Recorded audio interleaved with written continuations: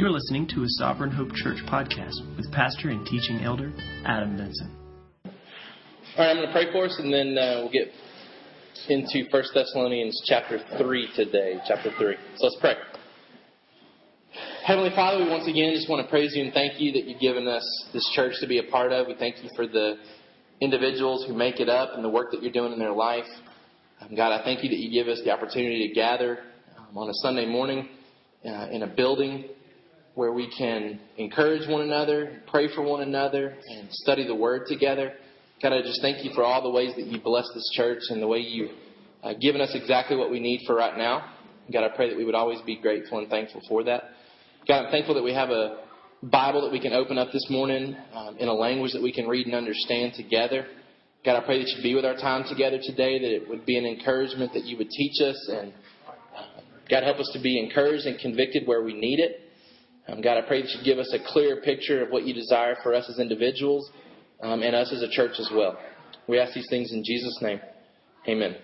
All right, 1 Thessalonians chapter 3 is where we'll be today.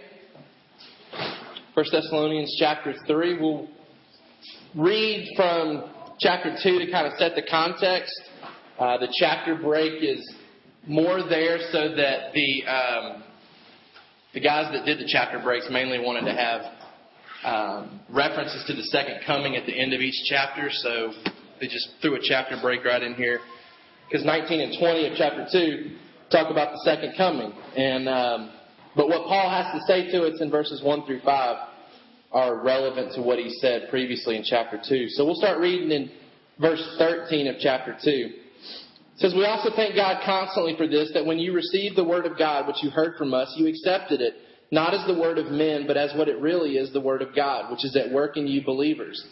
For you, brothers, became imitators of the churches of God in Christ Jesus that are in Judea. For you suffered the same things from your own countrymen as they did from the Jews, who killed both the Lord Jesus and the prophets and drove us out, and displeased God and opposed all mankind by hindering us from speaking to the Gentiles that they might be saved. So as always to fill up the measure of their sins. But God's wrath has come upon them at last.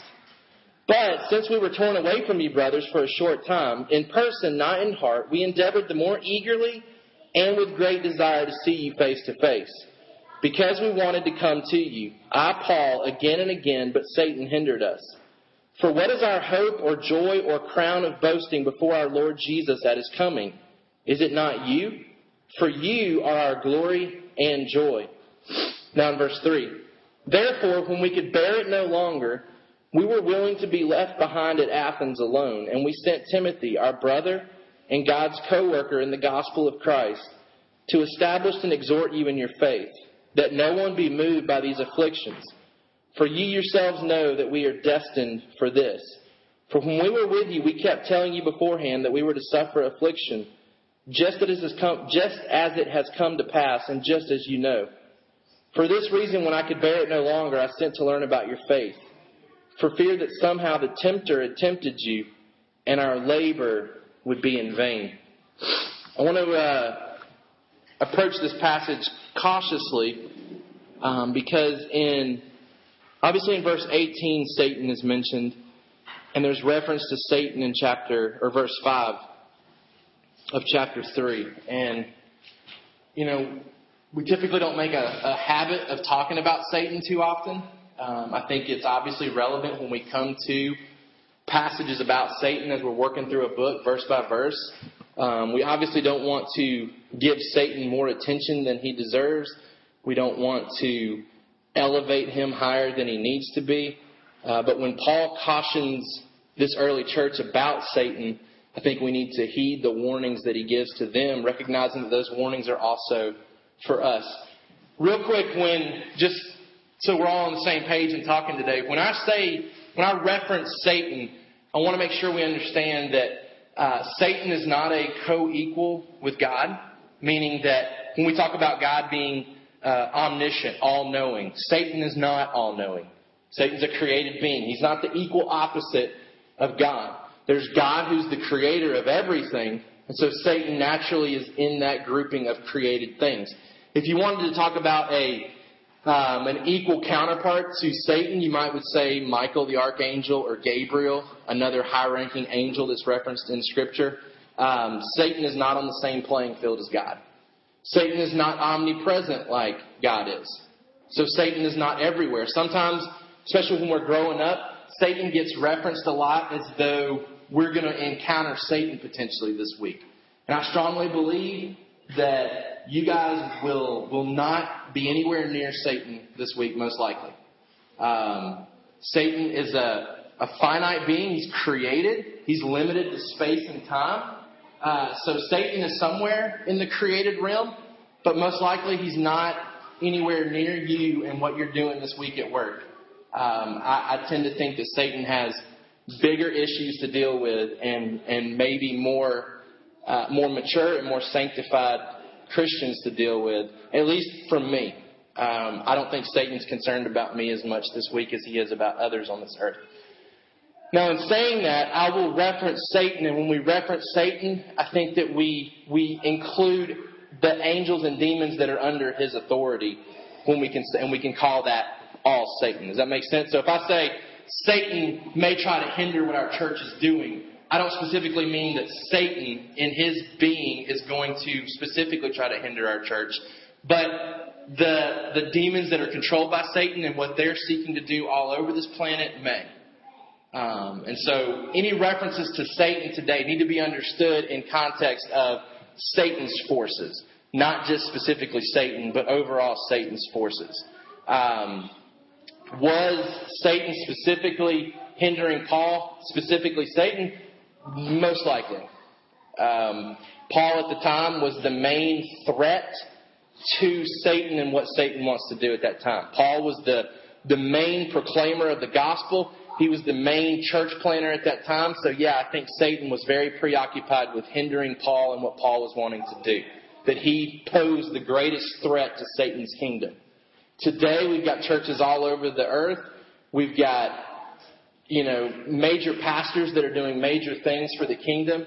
And so we can't all be experiencing threat from Satan specifically because Satan's not omnipresent. Okay, so in referencing Satan today, understand those references to be Satan's forces and not specifically Satan, because I do not want to give him greater credit than he deserves. I don't want to elevate him in your mind and give him more authority and give him more power than he deserves. In addition, when Satan does these things in Scripture, we have to understand that they are permitted by God ultimately. We see this in the book of Job.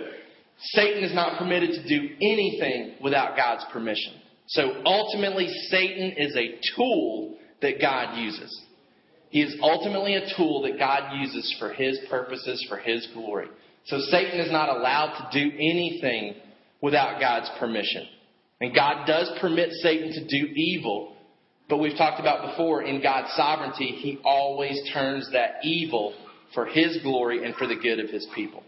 Okay, so make sure we're operating off of those two things. That Satan, when we talk about Satan today, we're not specifically talking about Satan necessarily. We're talking about all of his forces. And we are also saying that in a sense, like, we don't want to give more credit to Satan than he deserves. That ultimately he is submitted to God and his authority. That it's God who permits Satan to do anything. That Satan doesn't do anything outside of God's plan. Alright, so let's look at chapter 3 now. We've got references to Satan hindering Paul in chapter 2. And now there's great concern by Paul about the status, the state of this church in reference to what Satan may be trying to do to hinder their growth, hinder their sanctification, hinder their response to the gospel. Now, just to kind of recap, chapters 1 and 2. Essentially, chapters 1 and 2, Paul has said, the gospel came to you, church of Thessalonica, and you responded. You were convicted by the sin, and you responded to the gospel. We poured ourselves into you. We discipled you. We taught you everything that we know, and you responded to that. We taught you the word, and you received it.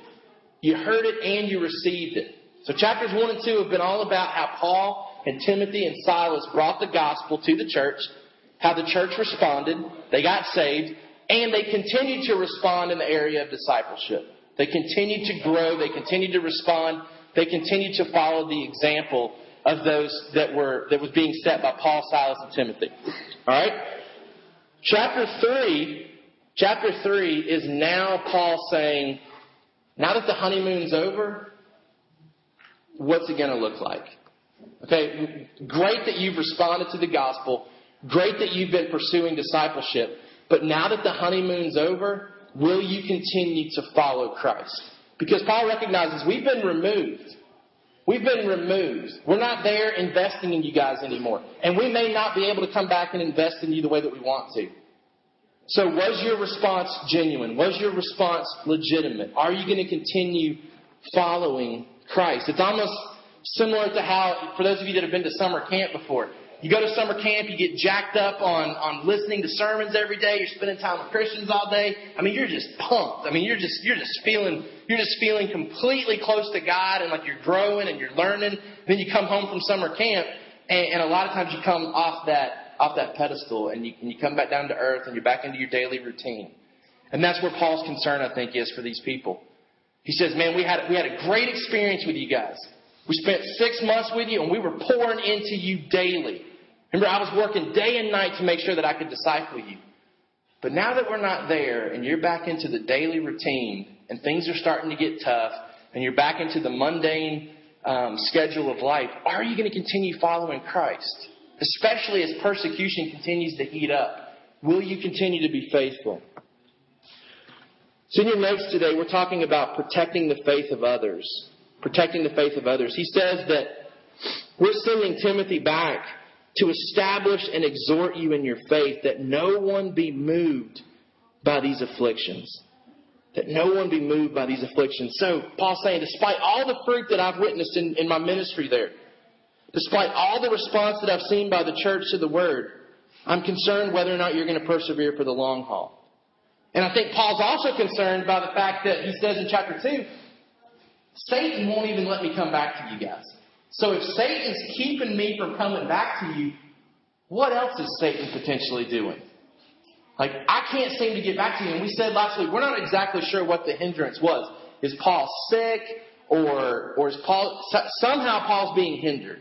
And Paul doesn't explain it. He seems to assume that the church at Thessalonica would understand that he's made attempt after attempt to come back, and he just can't get there.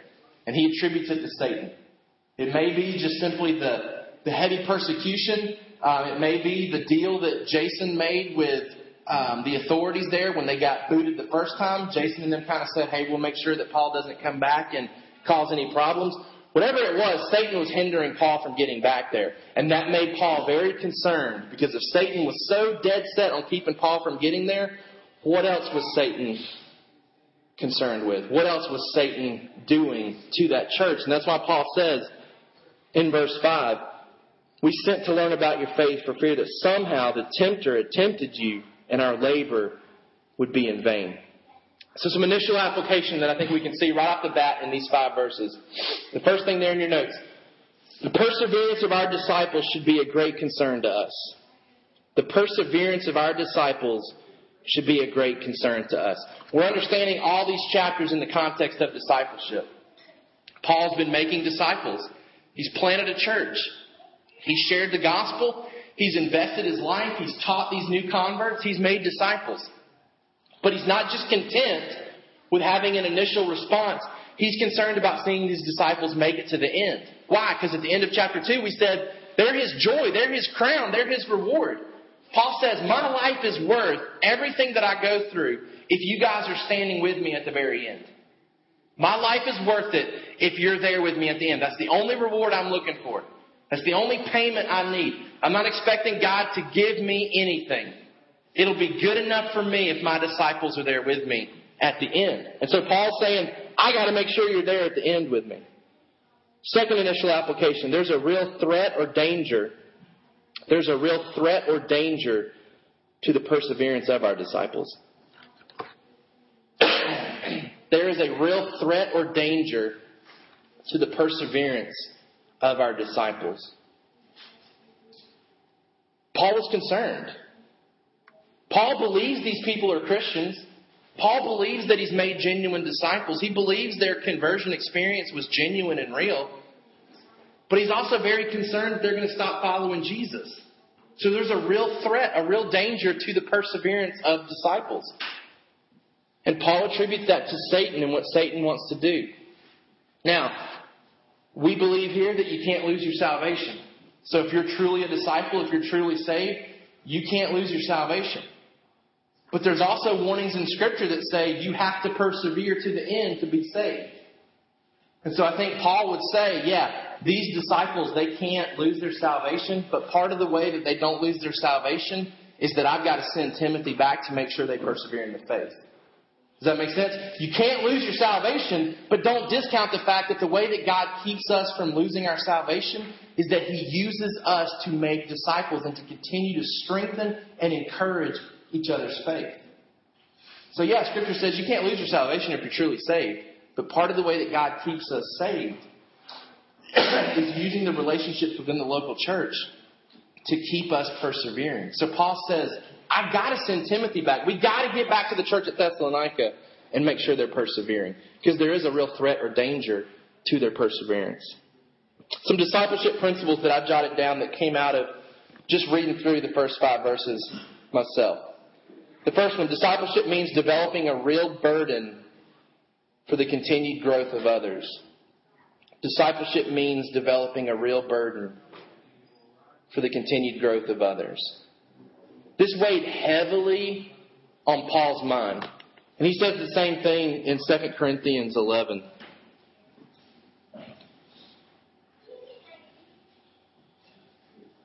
2 Corinthians 11, 28 through 29.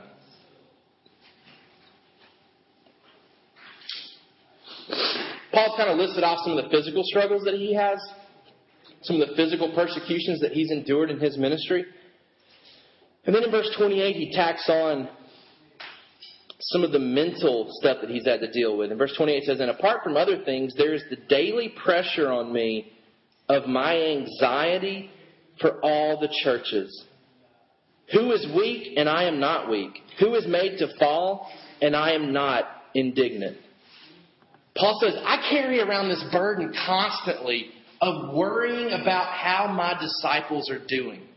And I think it's a healthy worry. Paul, I think, fully understands that the salvation and sanctification and glorification of his disciples are ultimately in God's hands. But Paul also recognizes that he's the tool that God uses to allow these disciples to keep persevering in their faith. So Paul says, I carry around this intense burden to where when my disciples slip up and make poor decisions, it hurts me.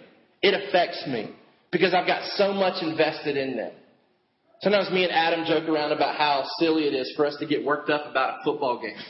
That we follow Georgia and Alabama football. We keep up with it. And sometimes we just laugh at how humorous it is that we seriously care what 18, 19, and 20-year-old boys are doing on a Saturday afternoon and whether or not they're effective in playing this game. Like, how silly it is that we get emotionally invested in something like that. But we do.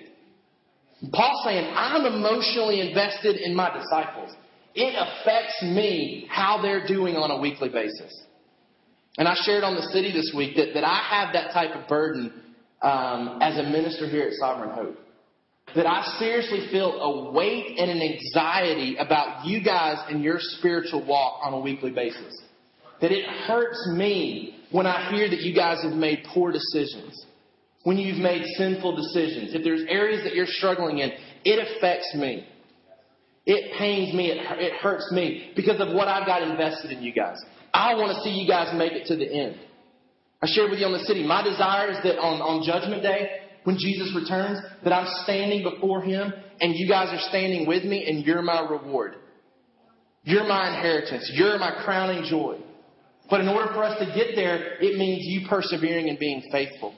And so I've got a ton personally invested in you guys. And so it's an anxious, anxiety type thing for me on a weekly basis. Wanting to hear that you guys are remaining faithful.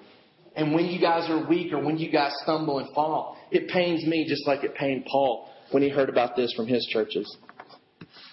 So discipleship means developing a real burden for the continued growth of others. Next, discipleship means caring about the needs of others above your own. It means caring about the needs of others above your own. In 1 Thessalonians 3, Paul says, we sent Timothy to you.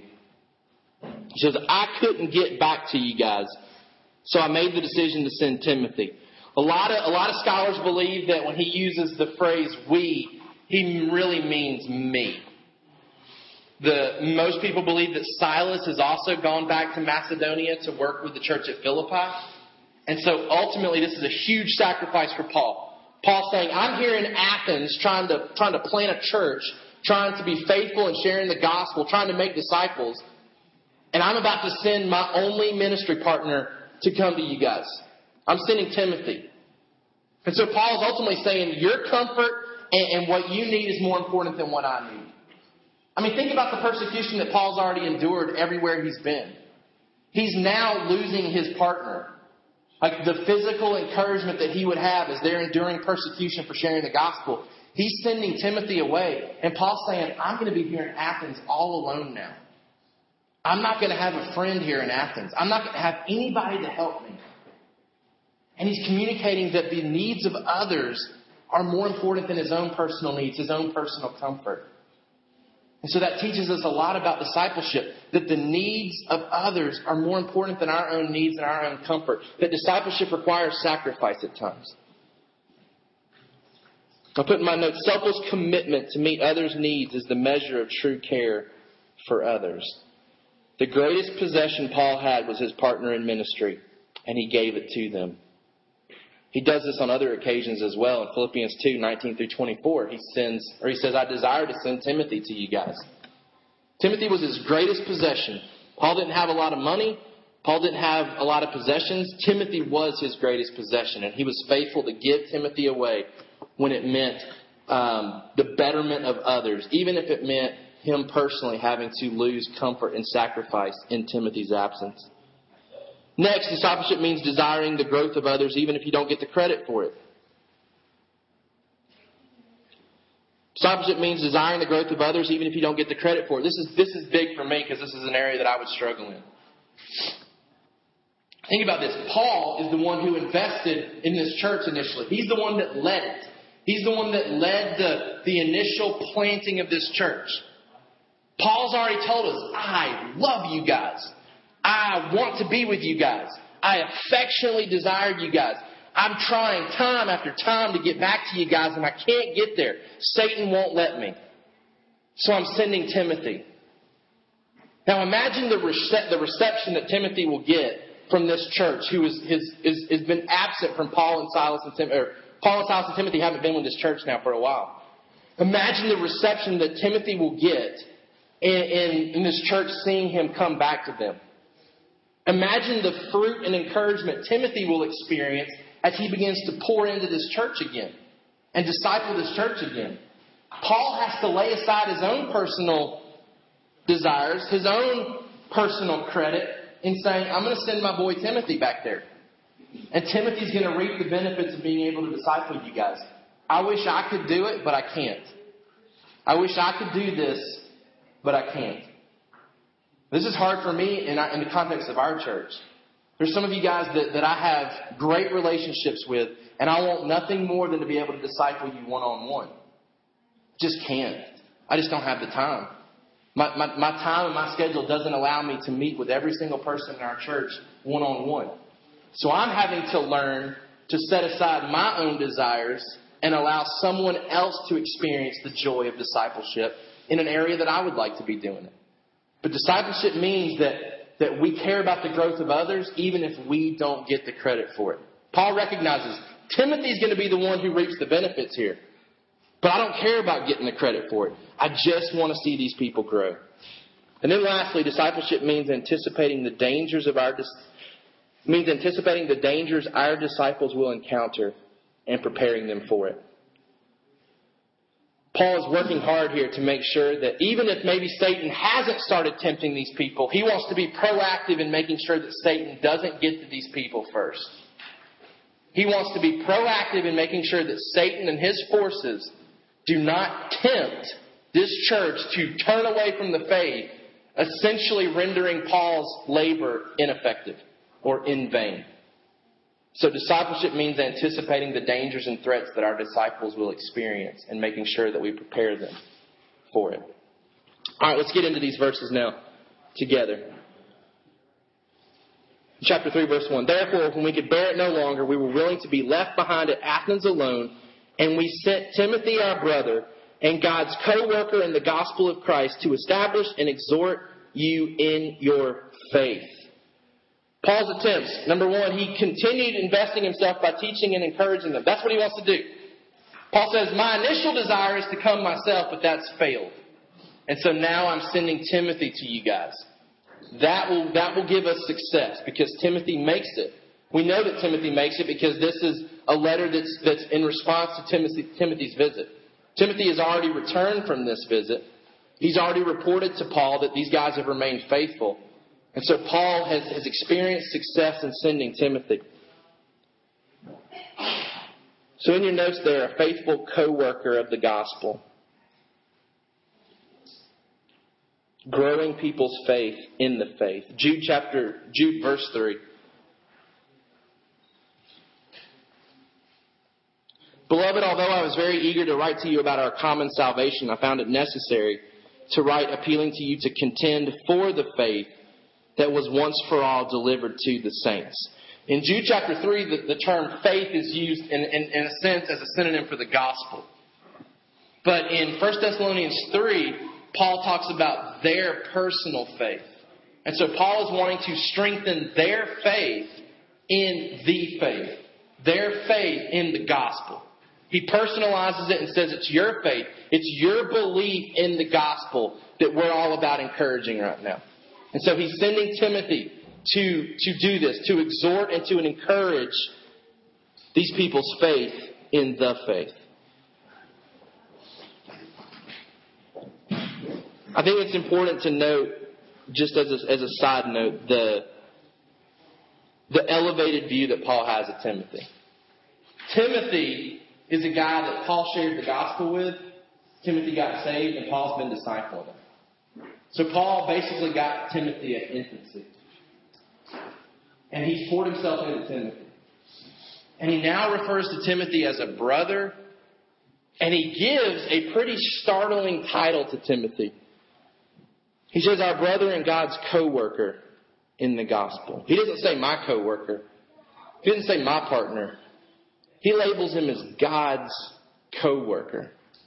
For some of the scribes who copied the manuscripts, this title was offensive to them that they changed it in some of the manuscripts and gave him the title of deacon.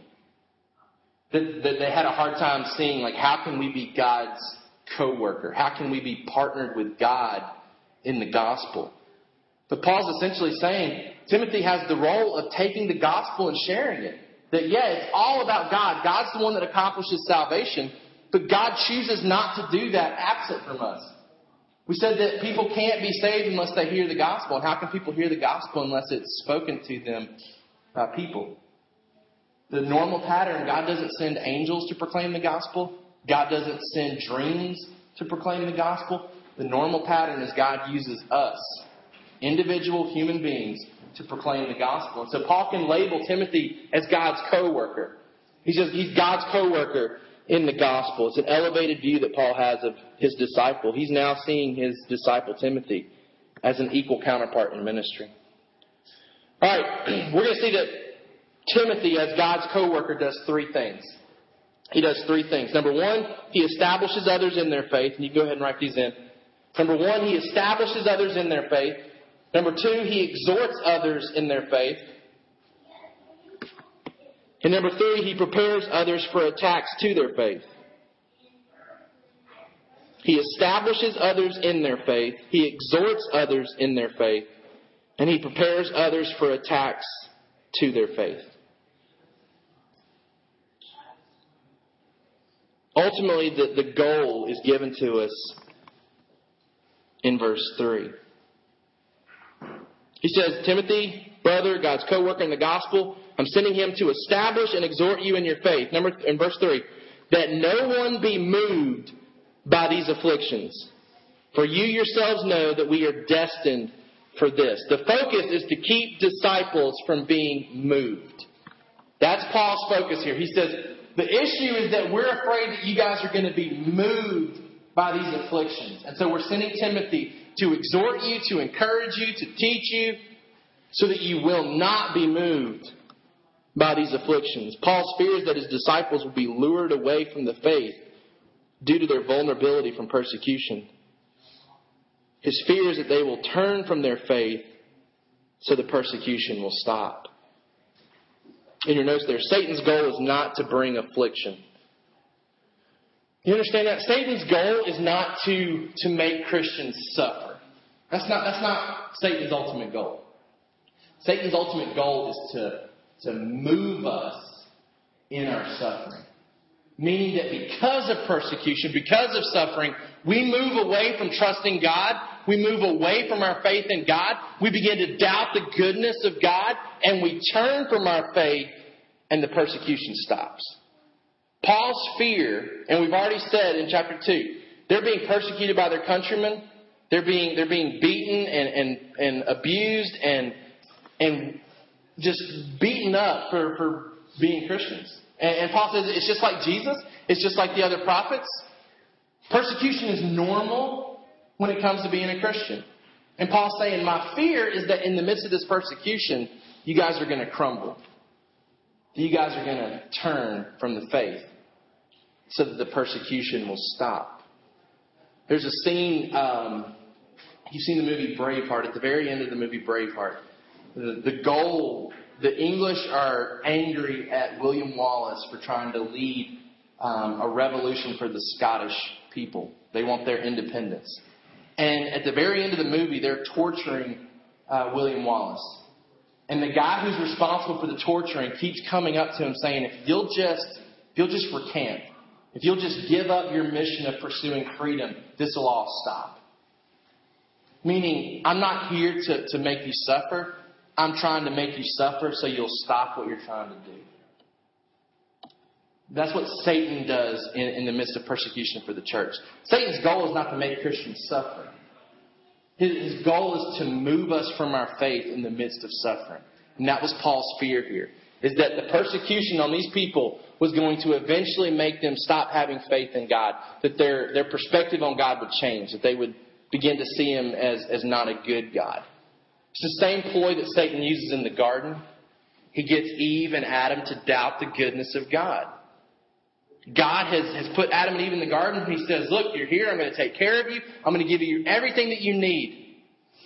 We're going to be in perfect fellowship, perfect relationship. And Satan comes and begins to get into the head of Eve and says, God's not good. Like, God's trying to hold you back.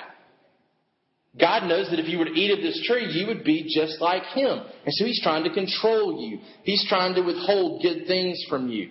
And Eve buys into that lie and she eats of the fruit. And Adam follows suit with her. Satan's motive has always been to make us doubt the goodness of God. And in the midst of this persecution, Paul's afraid that these Christians will begin to doubt the goodness of God. So he's sending Timothy, number one, to establish others in their faith. To establish others in their faith. He says to establish and exhort you in your faith. This word establish, it means to strengthen or to make firm or to fix. To strengthen, to make firm, or to fix. Which is obviously a good picture of the opposite of being moved in the midst of affliction. The teaching aspect of this. Paul is sending Timothy back to teach sound doctrine. A deep knowledge of God as He has revealed Himself in His Word. He's sending him back to teach sound doctrine.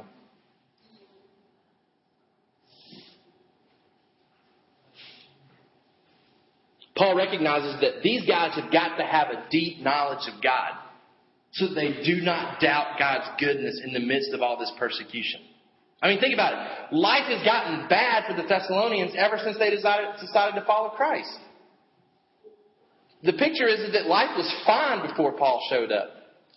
But they didn't have enemies before Paul showed up. Now they got angry Jewish people that are trying to kill them for their faith. They got angry Gentile people who are just angry because the Jewish people are angry. And everybody's angry at this church in Thessalonica. And think about it. You got the Jewish people and the Gentiles saying, your leader left you. Your leaders, Paul and Silas and Timothy, they abandoned you.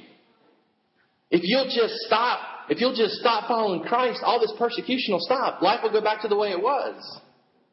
And so they're having to endure in the midst of this persecution. They don't have emails and they don't have phones to hear from Paul. Paul's silent for them. They're not hearing from Paul. They don't know what's going on with Paul and Timothy and Silas. All they know is they're being persecuted for their faith. And there's a concern by Paul that they're going to abandon the faith. So he's sending Timothy to teach sound doctrine. The time frame for this, for you, as you establish disciples here at Sovereign Hope, as we establish their faith, it's a never-ending, ongoing process. It's a never-ending, ongoing process that is ultimately accomplished by God. It's a never-ending, ongoing process.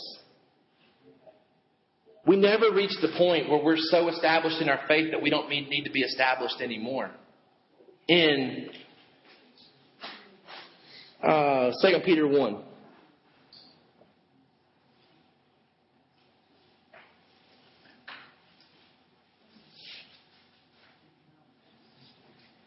In verse 12 it says, he just kind of listed off like a lot of instruction Peter has. And in verse 12 he says, therefore I intend always to remind you of these qualities, though you know them and are established in the truth that you have. Peter says, I'm going to keep reminding you of this stuff. Even though you already know it, even though you're already established in it, I'm going to continue to remind you of the truths of Scripture. Why? Verse 13, I think it's right as long as I'm in this body to stir you up by way of reminder. Since I know that the putting off of my body will be soon as our Lord Jesus Christ made clear to me. And I will make every effort so that after my departure you may be able at any time to recall these things. Peter says, I'm going to keep reminding you of this stuff so that if I'm not with you, you've got it so ingrained in your mind, you recall it on your own. He says, I'm going to continue to teach you stuff that you already know, that you're already established in. Why? Because when I'm gone, I want you to be so established in it that you can recall it yourself. And Paul has the same desire, and we have to have the same desire as God begins to bring new believers into our church. That it's not some 10-week thing that we take people through and we say, great, so-and-so's a disciple now. Let's move on to the next person. That we have a responsibility to establish people deeply in their faith. That they have a deep knowledge of how God has revealed Himself in His Word. Why? So that when afflictions come, when trials and persecutions come, they will not be moved. Peter says, when I'm gone, I want it to be so ingrained in your mind that you can recall it yourself. Paul says, we didn't get enough time with you guys, essentially, to the church of Thessalonica. We got forced out before we were done with what we wanted to do. And so we're sending Timothy back to continue establishing you in your faith. Number 2, exhort others in their faith.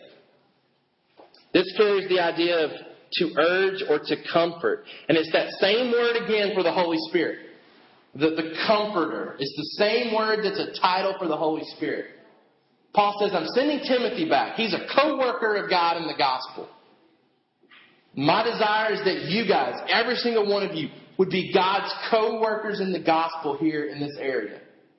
And to be a co-worker, it means that you are establishing people in their faith. You are teaching them sound doctrine. But secondly, that you're able to exhort people in their faith. To urge them, to comfort them, to play the role of the Holy Spirit in a sense in their life. To encourage them in their pursuit of Christ. The teaching here is not sound doctrine, it's personal application. Personal application. It's accountability to living out what the Word teaches. Isn't that a good picture of what discipleship is? It's teaching knowledge about God and then teaching how to live according to that knowledge. He says we're sending Timothy to teach you knowledge about God and then to teach you how to live according to that knowledge. We want to establish you and then also exhort you. We want to fill your head with knowledge and then translate that knowledge to your heart so that you live it out on a weekly basis. Establishing people in their faith, exhorting people in their faith. The time frame again, an ongoing, never-ending process. Hebrews 3:13.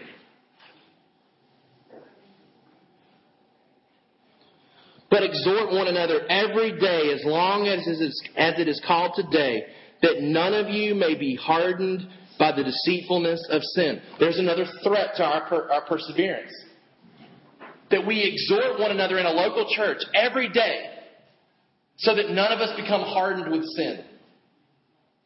That's why it's not good enough just to meet on Sundays and not be in contact with each other during the week. Too much can happen in the course of a week to push people off the course of following Christ. If all we said was, Sunday mornings is good enough for us, that's the only time we're going to meet, that's not going to cut it.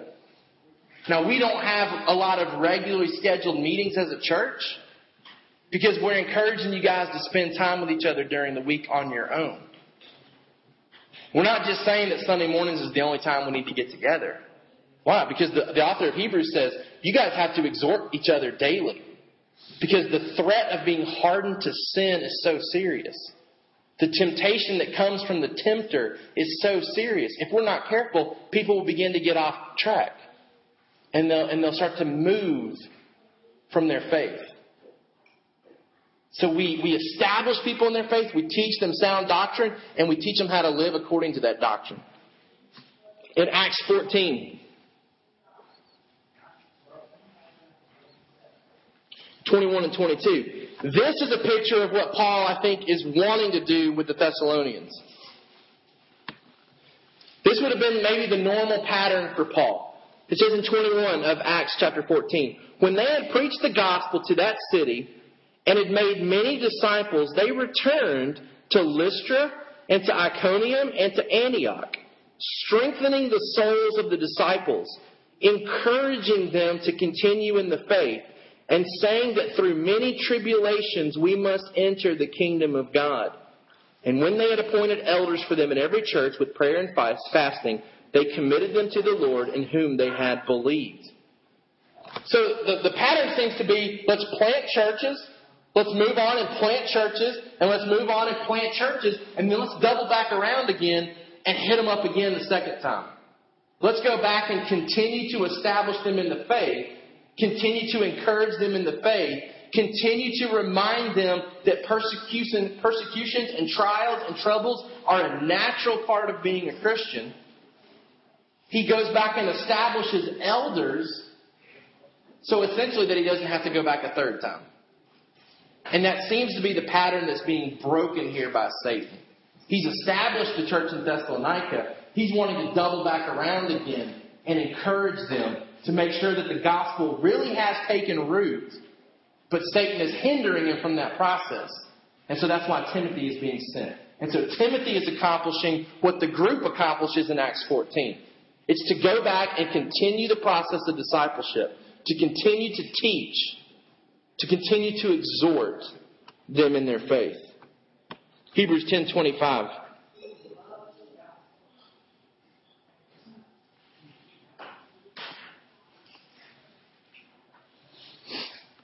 Verse 24, let us consider how to stir up one another to love and good works, not neglecting to meet together, as is the habit of some, but encouraging one another, and all the more as you see the day drawing near.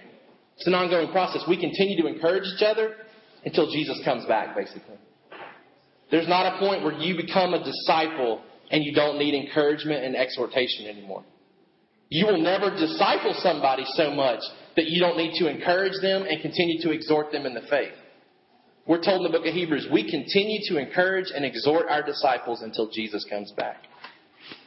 So Timothy is being sent to teach sound doctrine, to teach personal application. And then number 3, to prepare them for attacks to their faith.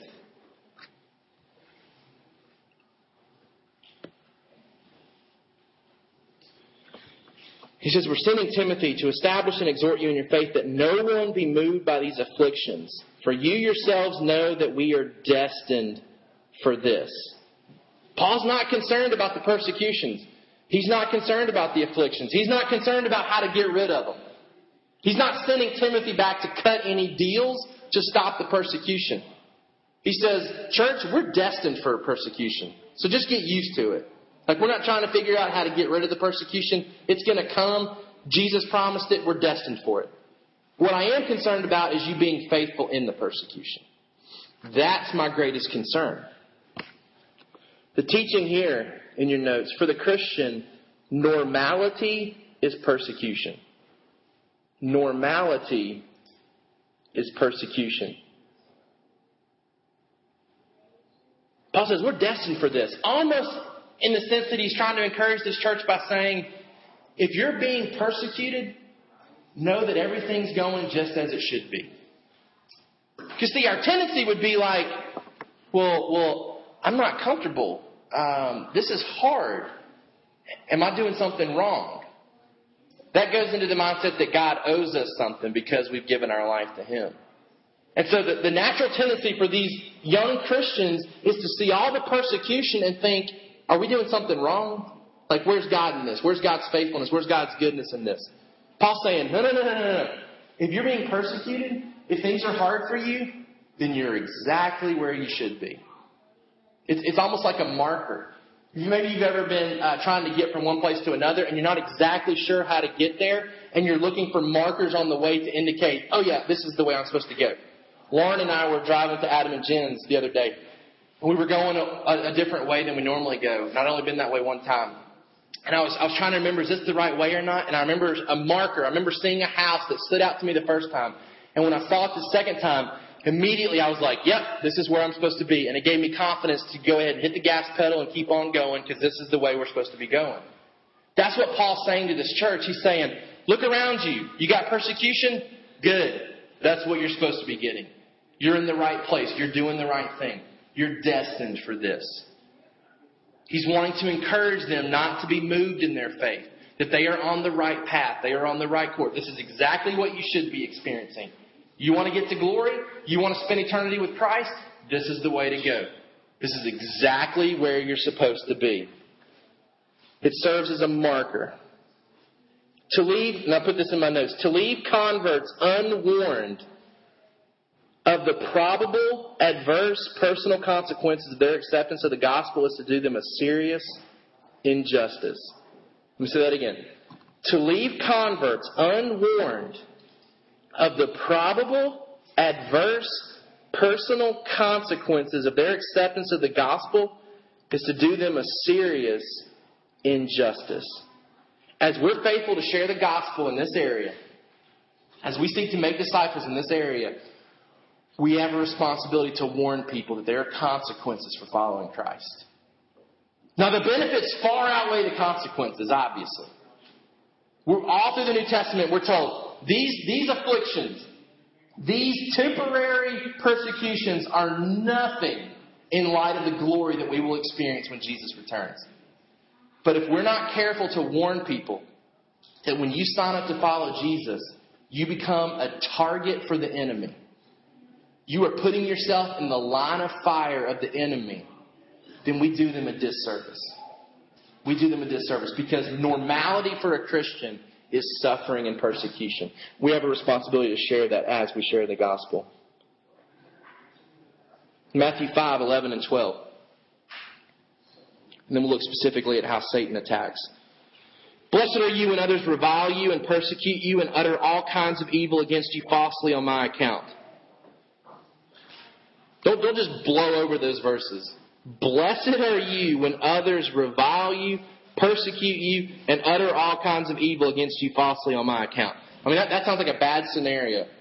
Jesus says if you're experiencing that scenario, you're right where you should be. Rejoice and be glad, for your reward is great in heaven, for so they persecuted the prophets who were before you. 2 Corinthians 4.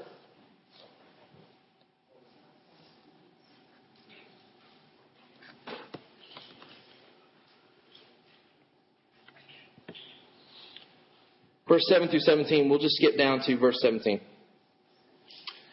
For this light momentary affliction is preparing us for an eternal weight of glory beyond all comparison. As we look not to the things that are seen, but to the things that are unseen. For the things that are seen are transient, but the things that are unseen are eternal. Again, Paul's reminder that, yes, we will go through afflictions and trials and troubles, but it doesn't compare to what we will receive in glory. Let's look at 3 ways that Satan attacks. 3 ways that Satan can attack our church and what we're trying to do here. First, he blinds people to the faith. He blinds people to the faith. This is what Paul's concern is with the church at Thessalonica, is that Satan is functioning in these ways. He blinds people to the faith. 2 Corinthians 4:4. In their case, the God of this world has blinded the minds of the unbelievers to keep them from seeing the light of the gospel of the glory of God, the glory of Christ, who is the image of God. Satan has the ability to blind people to the gospel. That we can share the gospel with people and it will not penetrate to their hearts because they are blinded by Satan. Secondly, he destroys opportunities for faith. He destroys opportunities for faith. Matthew chapter 13, the story or the parable of the sower. Matthew chapter 13, verse 18. Jesus is explaining the parable. He says, "Hear then the parable of the sower. When anyone hears the word of the kingdom and does not understand it, the evil one comes and snatches away what has been sown in his heart. This is what was sown along the path." In the parable of the sower, there's some seed that just gets dropped along the path. And Jesus says this is a picture of people who are shared the gospel with, but it doesn't do anything. It's blinded. People are blinded to it. Satan just comes and snatches it right up. But then he goes on to say, verse 20, "As for what was sown on rocky ground, this is the one who hears the word and immediately receives it with joy. Yet he has no root in himself, but endures for a while, and when tribulation or persecution arises on account of the word, immediately he falls away."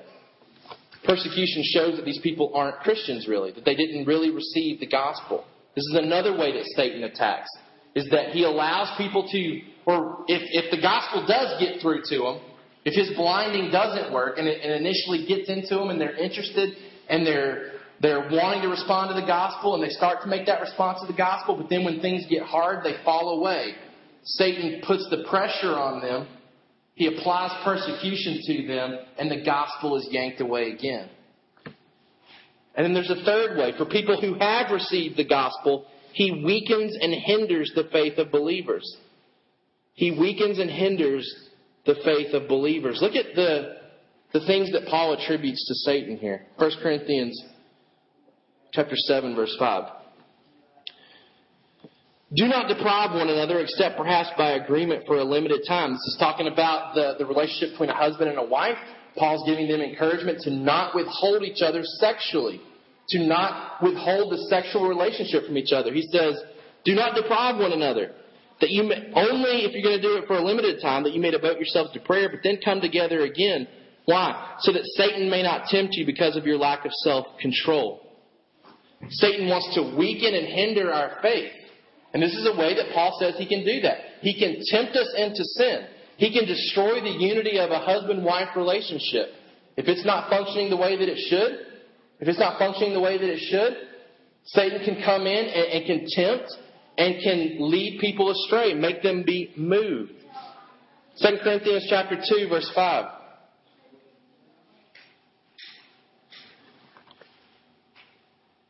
This is talking about a church discipline issue that had happened in the first letter. And now Paul's encouraging forgiveness. He says in verse 10, "Anyone whom you forgive, I also forgive. Indeed, what I have forgiven, if I have forgiven anything, has been for your sake in the presence of Christ." Why? "So that we would not be outwitted by Satan, for we are not ignorant of his designs." Paul's saying it's so crucial that you guys forgive one another, especially in this context of church discipline, that forgiveness and unity happen. Why? Because Satan would love nothing more than to rip the church apart into disunity. Paul says, let's don't be outwitted by Satan. Let's don't be ignorant of what he wants to do here. Satan would love for the church to fall apart because it fails to forgive each other, because it holds grudges and doesn't forgive sin when it's appropriate to forgive sin. Paul says, don't be outwitted by Satan. 2 Corinthians 11, 1 through 3.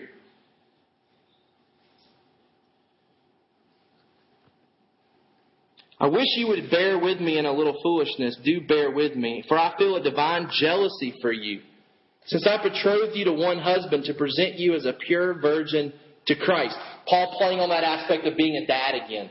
He's saying, as the dad, I'm wanting to give you as my daughter to Christ. He's like, I want you guys to be faithful when Jesus returns. Verse 3, but I'm afraid that as the serpent deceived Eve by his cunning, your thoughts will be led astray from a sincere and pure devotion to Christ. Again, the threat of Satan moving us in our faith, hindering our faith. And we've already seen in 1 Thessalonians 2:18 that Satan was specifically hindering the sanctification of the church at Thessalonica because he was keeping Paul from getting there to teach them. He blinds people to the faith. He destroys opportunities for faith. He weakens and hinders the faith of believers. Satan wants us to doubt the goodness of God and be moved in the midst of our afflictions. Therefore, this is the two-way response to afflictions. Afflictions can either stop the gospel if we are lured away. That's what Satan wants, is that afflictions stop the gospel. Or afflictions can sound forth the gospel when we respond joyfully in faith. That's what the church at Thessalonica was doing. That whole chapter 1 was Paul hearing the report from Timothy that the afflictions hadn't lured them away, hadn't moved them in their faith. Instead, the gospel had sounded forth.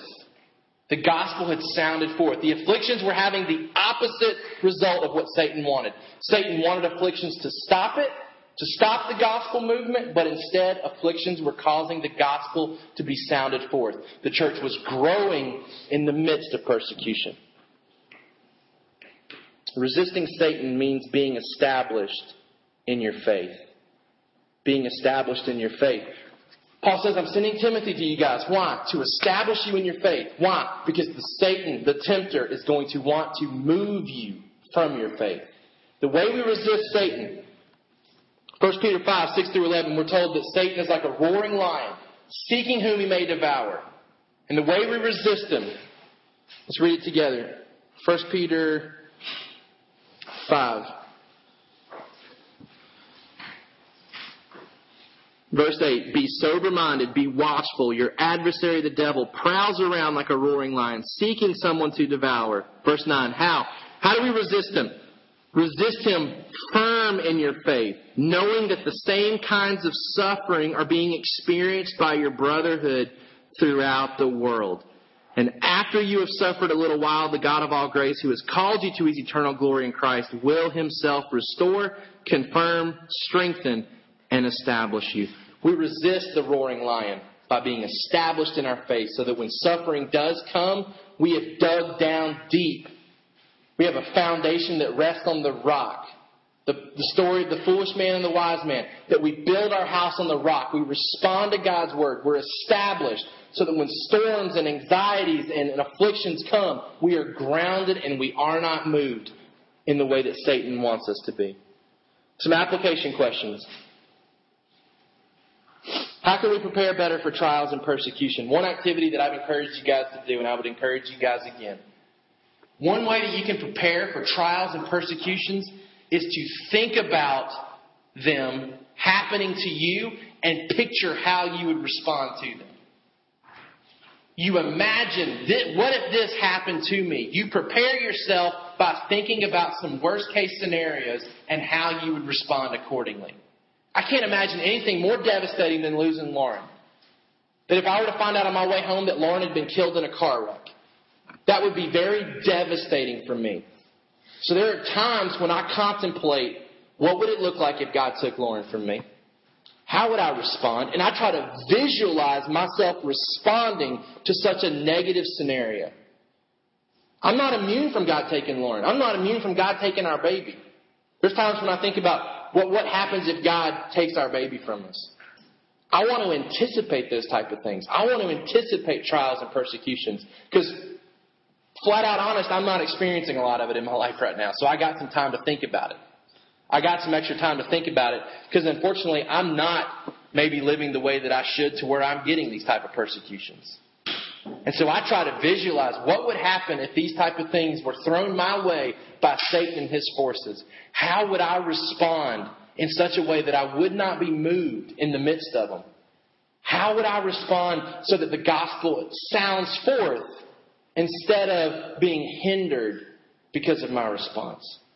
How can we prepare better for trials and persecutions? We can think about them and anticipate them. The last two things. Am I being established and exhorted in my faith? am I being faithful to establish and exhort others? You got to be in one of these. You may look at it and say, look, I'm not where I need to be to make disciples. I don't know how to establish somebody else in their faith. I don't know how to exhort somebody in their faith. If that's where you're at, then you need to be with somebody who can teach you how to do that. You need to be a disciple being discipled by somebody.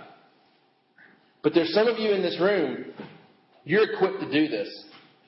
You're equipped to make disciples. You know how to establish people in their faith. You know how to exhort people in their faith.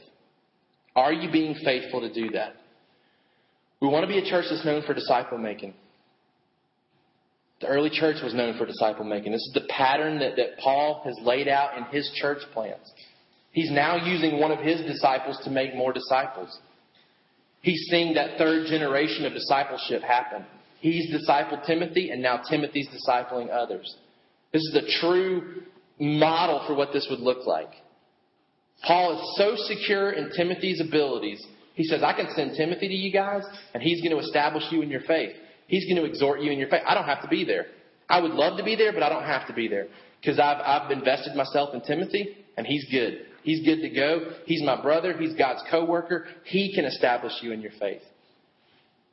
In order for this church to grow, it can't just be me. It can't just be Tyson. It can't just be any couple of individuals making disciples. For this church to grow, we have to all be able to establish and exhort people in their faith.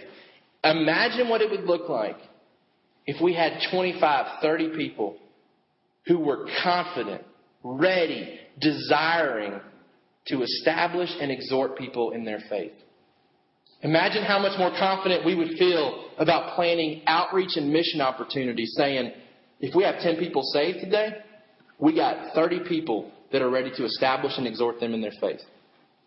Sometimes I hesitate in wanting to do missions because I don't know if we're ready to handle it. I don't know if we're ready to start putting people together saying, hey, I need you to exhort and encourage this person in their faith. My desire is that we're a church that makes disciples. But in order for us to make disciples, we have to be the type of people that can establish and exhort people in their faith. And if you don't feel like you can do that yet, then you've got to take steps to get there. And that means getting with someone and being discipled by them. Questions or thoughts that gives you before we close? Any thoughts or questions about that?